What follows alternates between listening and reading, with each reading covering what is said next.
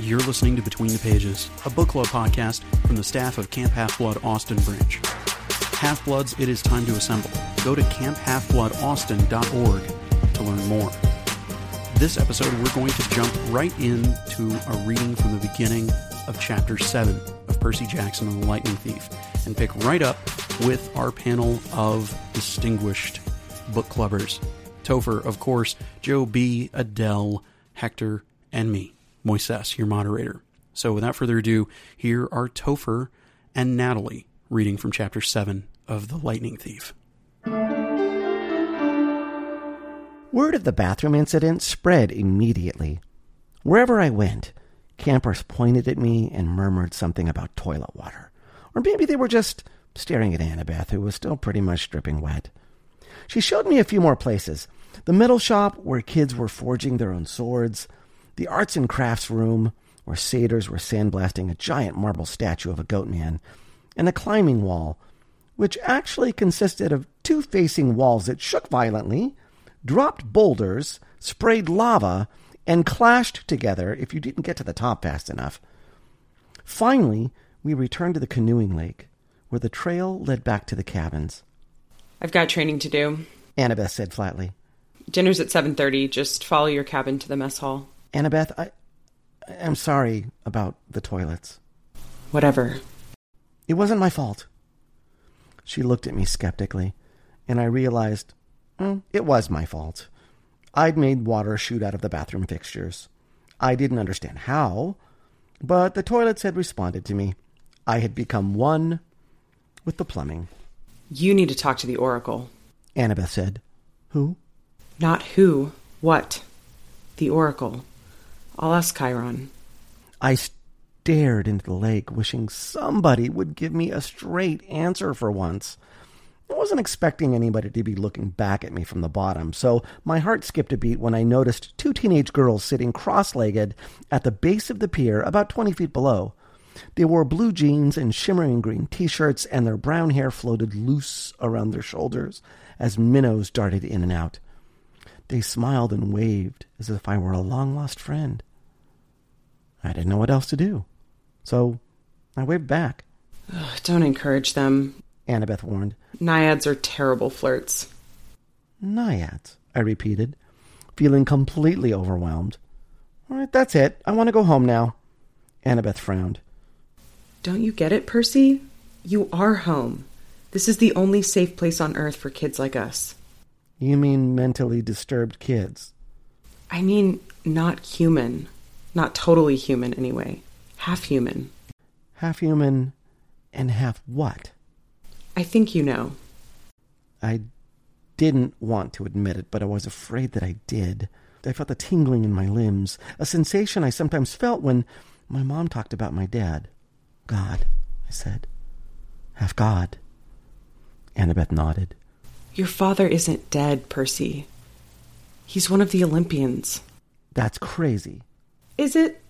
What's the most common things gods did in the old stories? They ran around falling in love with humans and having kids with them. Do you think they've changed their habits in the last few millennia? But those are just... I almost said myth again. Then I remembered Chiron's warning that in 2,000 years, I might be considered a myth. But if all the kids here are half-gods... Demigods, Annabeth said. That's the official term. Or half-bloods. Then who's your dad? Her hands tightened around the pier railing. I got the feeling I just trespassed on a sensitive subject. My dad is a professor at West Point, she said. I haven't seen him since I was very small. He teaches American history. He's human. What? You assume it has to be a male god who finds a human female attractive? How sexist is that? Okay, who's your mom, then? Cabin 6. Meaning? Annabeth straightened. Athena, goddess of wisdom and battle. Okay, I thought, why not? And my dad? Undetermined. Annabeth said. Like I told you before, nobody knows. Except my mother, she knew. Maybe not, Percy. Gods don't always reveal their identities. My dad would have. He loved her. Annabeth gave me a cautious look. She didn't want to burst my bubble. Maybe you're right. Maybe he'll send a sign. That's the only way to know for sure. Your father has to send you a sign claiming you as his son. Sometimes it happens. You mean sometimes it doesn't? Annabeth ran her palm along the rail. The gods are busy. They have a lot of kids and they don't always... Well, sometimes they don't care about us, Percy. They ignore us. I thought about some of the kids I'd seen in the Hermes cabin. Teenagers who looked sullen and depressed, as if they were waiting for a call that would never come. I'd known kids like that at Yancey, shuffled off to boarding school by rich parents who didn't have time to deal with them. But God should behave better. So I'm stuck here, I said. That's it? For the rest of my life? It depends, Annabeth said. Some campers only stay the summer. If you're a child of Aphrodite or Demeter, you're probably not a real powerful force. The monsters might ignore you, so you can get by with a few months of summer training and live in the mortal world the rest of the year. But for some of us, it's too dangerous to leave. We're year-rounders. In the mortal world, we attract monsters. They sense us. They come to challenge us. Most of the time, they'll ignore us until we're old enough to cause trouble, about 10 or 11 years old. But after that, most demigods either make their way here, or they get killed off. A few manage to survive in the outside world and become famous. Believe me, if I told you the names, you'd know them. Some don't even realize they're demigods, but very, very few are like that. So, monsters can't get in here? Annabeth shook her head. Not unless they're intentionally stalked in the woods or specially summoned by somebody on the inside. Why would anybody want to summon a monster? Practice fights. Practical jokes. Practical jokes? The point is, the borders are sealed to keep mortals and monsters out. From the outside, mortals look into the valley and see nothing unusual, just a strawberry farm. So you're a year-rounder? Annabeth nodded. From under the collar of her t-shirt, she pulled a leather necklace with 5 clay beads of different colors. It was just like Luke's, except Annabeth also had a big gold ring strung to it, like a college ring. I've been here since I was 7. Every August on the last day of summer session, you get a bead for surviving another year. I've been here longer than most of the counselors, and they're all in college. So, why did you come so young? She twisted the ring on her necklace. None of your business.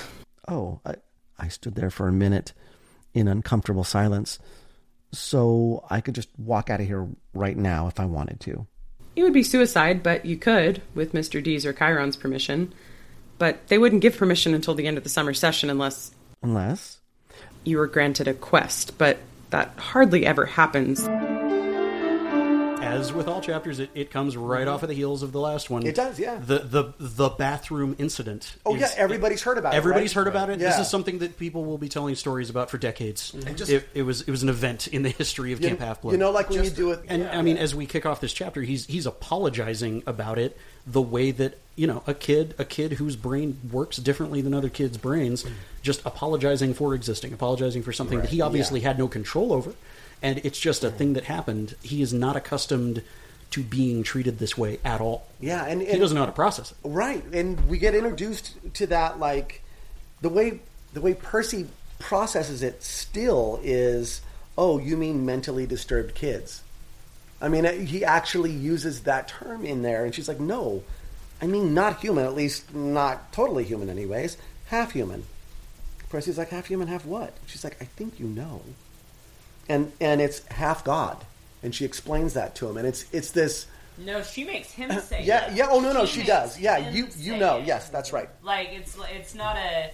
It's a, no, you have to admit it sort of situation. I'm not explaining this to you because you already know and you're not going to accept it until you say it. You say it out loud. And she's like, your father isn't dead. He's one of the Olympians. And he's like, that is crazy sauce. You know? Use your words, young man. Use your words. You know. You know what's going on. Right. You figured this out enough. I don't play dumb. Well, yeah, he's only relating to these things, despite all the evidence to the contrary, as myths. They're not real. And so he has the hardest time, even when he says it, on his step towards, understanding. And so, we're called demigods. That's the official term, she says, or half-bloods. And then he says, okay, who's your dad? And here's where we find out that all of our demigod kids have parent issues. Mommy or daddy issues, something. It's like Marvel Comics and daddy issues. Like, yes. Everyone has daddy issues in Marvel Comics. Yeah. So it's like, Percy feels like he's just maybe pushed a little like too far at this point. And she basically says, he's human. He's a professor at West Point. I haven't seen him since I was very small. Teaches American history, like that kind of stuff. BT dubs, my mom's Athena. Well, yeah, and then she says, what, you assume it's got to be a male god who finds a human female attractive? Like, how sexist is that? Right. It's a great moment, a really, really great moment. Point was like with the water incident, I would think that a smart whether she would have pegged it right there, but she sees him how she sees him now. Yeah, she's trying to grasp the idea that this kid's even a demigod anyway. I can't even fathom that you're a lesser god's kid, as wimpy as you are. So there's no way I could peg you as one of Poseidon's. And the fact that supposedly the big three aren't supposed to have children at all. Right. So that isn't a possibility in a lot of their minds anyway. Yes. And as much as she is telling him to think outside of the lines and boundaries of what he accepts as real and realistic, she's not thinking outside of those bounds either. She is not even giving a moment's consideration to the fact that he could be remotely that big of a deal, as it were. Right. On the other hand, being a child of Athena, as Annabeth puts it, goddess of wisdom and battle, we now understand these descriptions we've gotten of her as this calculating, planning, very analyzing everything in a very intimidating way. And that leads me to my next point. Even though she doesn't seem as much, still something in the back of her head says, I don't think much of you, but I'm gonna keep you close to me. Yeah. Because I got a feeling I may be wrong. And Percy is now, he's just worried about, like, so you've been here a long time? Does that mean I'm stuck here too? Am I ever going to get out of this place? This place that doesn't make any sense to me. Right. That is the stuff of story. I'm stuck here, like, for the rest of my life. And she's like, well, that kind of depends. Some campers stay a summer. And, some are stuck here because it's too dangerous for them to leave. Right. Like, yikes. And again, we get some lovely exposition that is very well cloaked in this is this character being introduced into this world, and she's talking to him about how monsters attack them in the real world, but they can't get in. But they can't get in here. Yeah. So we get unless they're invited. Unless they're invited. But we're getting some more of this stuff without it just being like an exposition dump. It is something that is getting parceled out. Just a plain old orientation. Yeah. It's welcome to camp. You've never been here before. Here's how camp works. We have magical borders. Monsters and humans can't get in, unless it's for practical joke, kind of purposes. They're invited, that kind of thing. And I've been here, Annabeth says, for a long time. And talks about the beads kind of representing, a year. Yeah. A year at camp. So he's looking at her necklace, going, "You got a lot of beads." Yeah, it's like her shirt is made of beads. Percy, being the Percy that he is, he's like, so like, what if I wanted to leave like right now? What if I wanted to like go to Burger King? Am I allowed? Do I have off-campus privileges? Right. And she basically just says, dude, that would be suicide, It's like, don't do that. I guess, you could. Have you not been listening to literally everything I just told you? Yes. And that's why in the back of her head she knows she needs to keep him closer, because it's like, okay, I still can't see you as much, but you did have a minotaur on your heels coming in here, and you've got his horn in your friggin' shoebox. Right. So there's got to be something to you. And this is where we're introduced to the idea. Yeah. She does mention that one of the ways you could leave is if you were given permission to go on a quest. Right. Right? And that's a really big, huge deal. And we find out that Annabeth very much she needs to go on a quest. Yes. And we don't quite know why. But Percy's likelihood of getting thrown on a quest, like right now, he's barely trusted to tie his shoes. Right. So Yeah. So she's got to get him there. Half shoes. Yeah. To tie. Yeah. She sees him as a potential ticket onto such a quest, but it's gonna take some work. You know. Yeah, I mean, she basically says you need at least until the end of the summer to get some kind of training. He's a hot mess. Danger to yourself and others. So yeah, and you know, they talk about kind of going to Mount Olympus then, and we get a little bit of kind of Annabeth's, you know, wanting to go to Mount Olympus, which is at the top of the Empire State Building, which is just crazy for Percy. It's like, excuse me? And so, yes, she's visited Olympus, and something is rotten. Something's been stolen, and it needs to be returned by summer solstice, or there's going to be a trouble. And Percy, when you got here, I was hoping you could help us shed some light on. And she was talking about summer solstice when she was nursing him back to health. Yes. So we're touching back on that. She alludes to the fact that Chiron and Grover are keeping some sort of a secret. Mm-hmm. We're touching back on existing threads, and we're introducing more little mysteries to unfold. She is wanting to be granted a quest by Chiron and Mr. D. Yes. She really wants to be in the middle of whatever this fixing Mount Olympus thing is going to be. Right. And it's obvious that she also has many more questions than answers at this point in time. Mm-hmm. At this point, she's going to send him off. His stomach growls, so she's like, "Oh yeah, go away," while she continues her planning sessions as, you know, child of Athena. So he heads on back to Cabin 11 and has a little conversation with Luke. Demigods with parental issues. Yes. We find a little bit of bitterness when Luke talks about Hermes. Yeah. He doesn't seem to be too fond of the guy. Yeah, he's not very fond of any of the gods. No, he's not. But as it relates to his father, it's like the gods really don't care, is basically what he tells Percy. You know, it's like, you're here, you have all this stuff going on, it's confusing, monsters are trying to kill us. Our folks don't care. But he's a cool guy. He steals Percy some toiletries from He does, but I also found it like vaguely telling on a second reading of the book. Mm-hmm. Absolutely. That, and I wasn't sure if this was purposefully put in this order, but I'm pretty sure it was purposefully put in this order.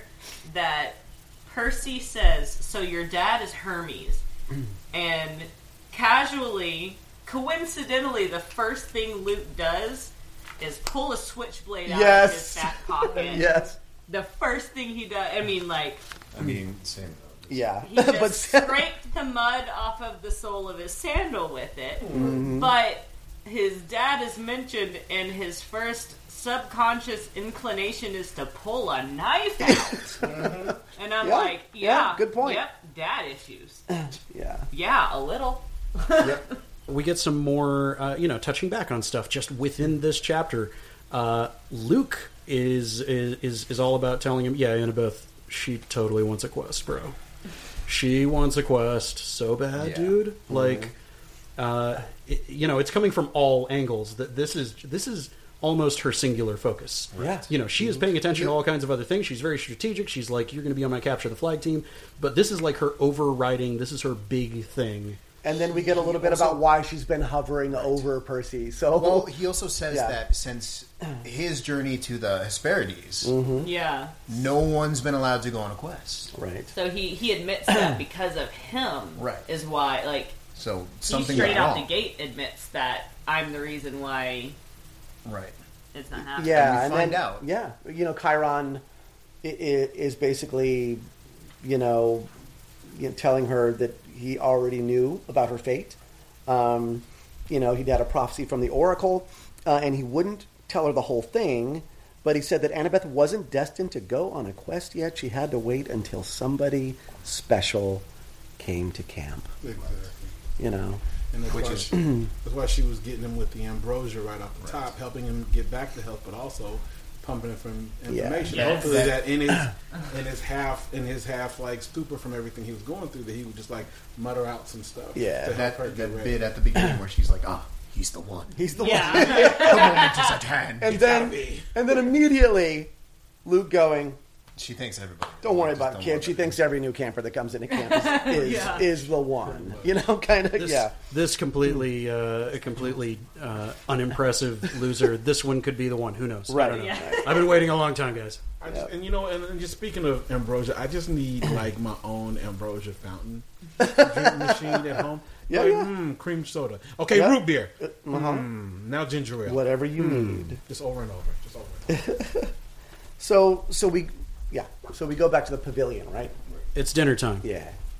It's dinner time. Everybody heads to the outdoor dining area. We get a peek into exactly what the scale of this camp is, how many demigods are around, how many satyrs are around, wood nymphs, naiads, all that kind of stuff. And hey, whatever Percy wants to ask for to drink, guess what? There it is. Boom, right in Yep. your glass. How about that? How about that for Uber Eats? And just to sort of check, Yeah. you know, he's like, all right, I want cherry Coke. And then cherry Coke appears, like magically appears in his glass, and he's like, all right, blue cherry Coke. Let me Sleeping Beauty this. Make it blue. Boom. Make it blue. Bam. And, of course, it turns a violent shade of cobalt. And he takes a cautious sip, and he's like, is perfect. Yep. It's pretty great. So coming to terms with the oddity still of camp and using food as a source of comfort to kind of ease him into what was going on.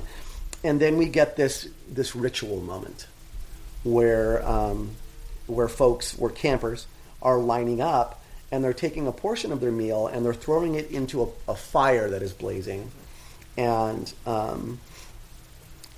it's burnt offerings. We find out Luke tells Percy burnt offerings for the gods because they like the smell, and Percy's like, Okay. "You're kidding, right? Yeah. Burnt food. Burnt Okay. food?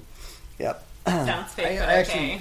I actually find this a little interesting because, like, with that, you're kidding. The Yeah, next yeah. line is that Luke gives him a look not to take this lightly. Yeah. A warning look. So it's interesting that despite his disdain for the gods, he takes this very seriously. The ritual part of it, Yeah, which is interesting. absolutely. And of course, kind of solidifying that Rick is Texas-born and raised. What does Percy throw into the fire? Brisket. Brisket. Yes, absolutely. And he does it, and he wish he knew what God's name to say. I mean, that longing is beginning to really show up here. Because Luke, when he's giving his offering, he actually calls out to Yeah. Hermes, his father. Yeah. So And then this sort of silent plea, as he does, like the brisket offering. Whoever you are, tell me, please. So, And yeah. if anything, as we close out this chapter, we get to more of one of those kinds of end of the chapter stopping points where we feel like, okay, I think maybe I can at least take a nap. And then you just look at the title of chapter 8 and you go, what spoilers, dude? We capture a flag? Wow, thanks for telling me. A flag. A flag. We don't Which know what flag? Who knows? But as everybody goes back to their cabins, Percy falls into a deep sleep, and it's almost like Rick saying, "It's okay, yeah. go to bed. You They can go to bed. You too can go to You bed. two can go to bed." Sing-alongs, they eat s'mores. This is Percy starts to talk about how he actually starts to feel like he belongs here. Yeah. Like he's Yeah. actually finding a new home after a single day here. So Right. it's nice. It's Yeah. good. Yeah. Yep. Time. Yeah.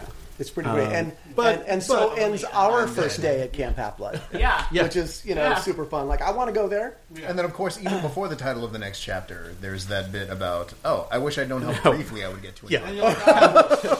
Keyword. Well, Just as we're thanks. giving you, for that. just as we're Now giving I you really that get Yeah, moment, like- it's like, yeah, but just kidding. Yeah, you're reassured, and then it's one of those things where you read it and you're like, oh yeah, everything's fine. Wait a minute, hold on, is everything fine? In fact, It's briefly. It's that moment where you're Briefly. like, wait, no, look behind you.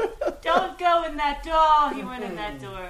Okay. Good old- well, So yeah. Good old Olaf, from Frozen. Yeah. And then you're like, well, This is fine. That's going to do it for this episode of Between the Pages. Join us next week when we tackle Chapter 8. Mr. D, do you have anything to add before we go? No, absolutely not. What was your name again? Don't care. We'll see you back here next week for another episode of Between the Pages. Thanks for listening.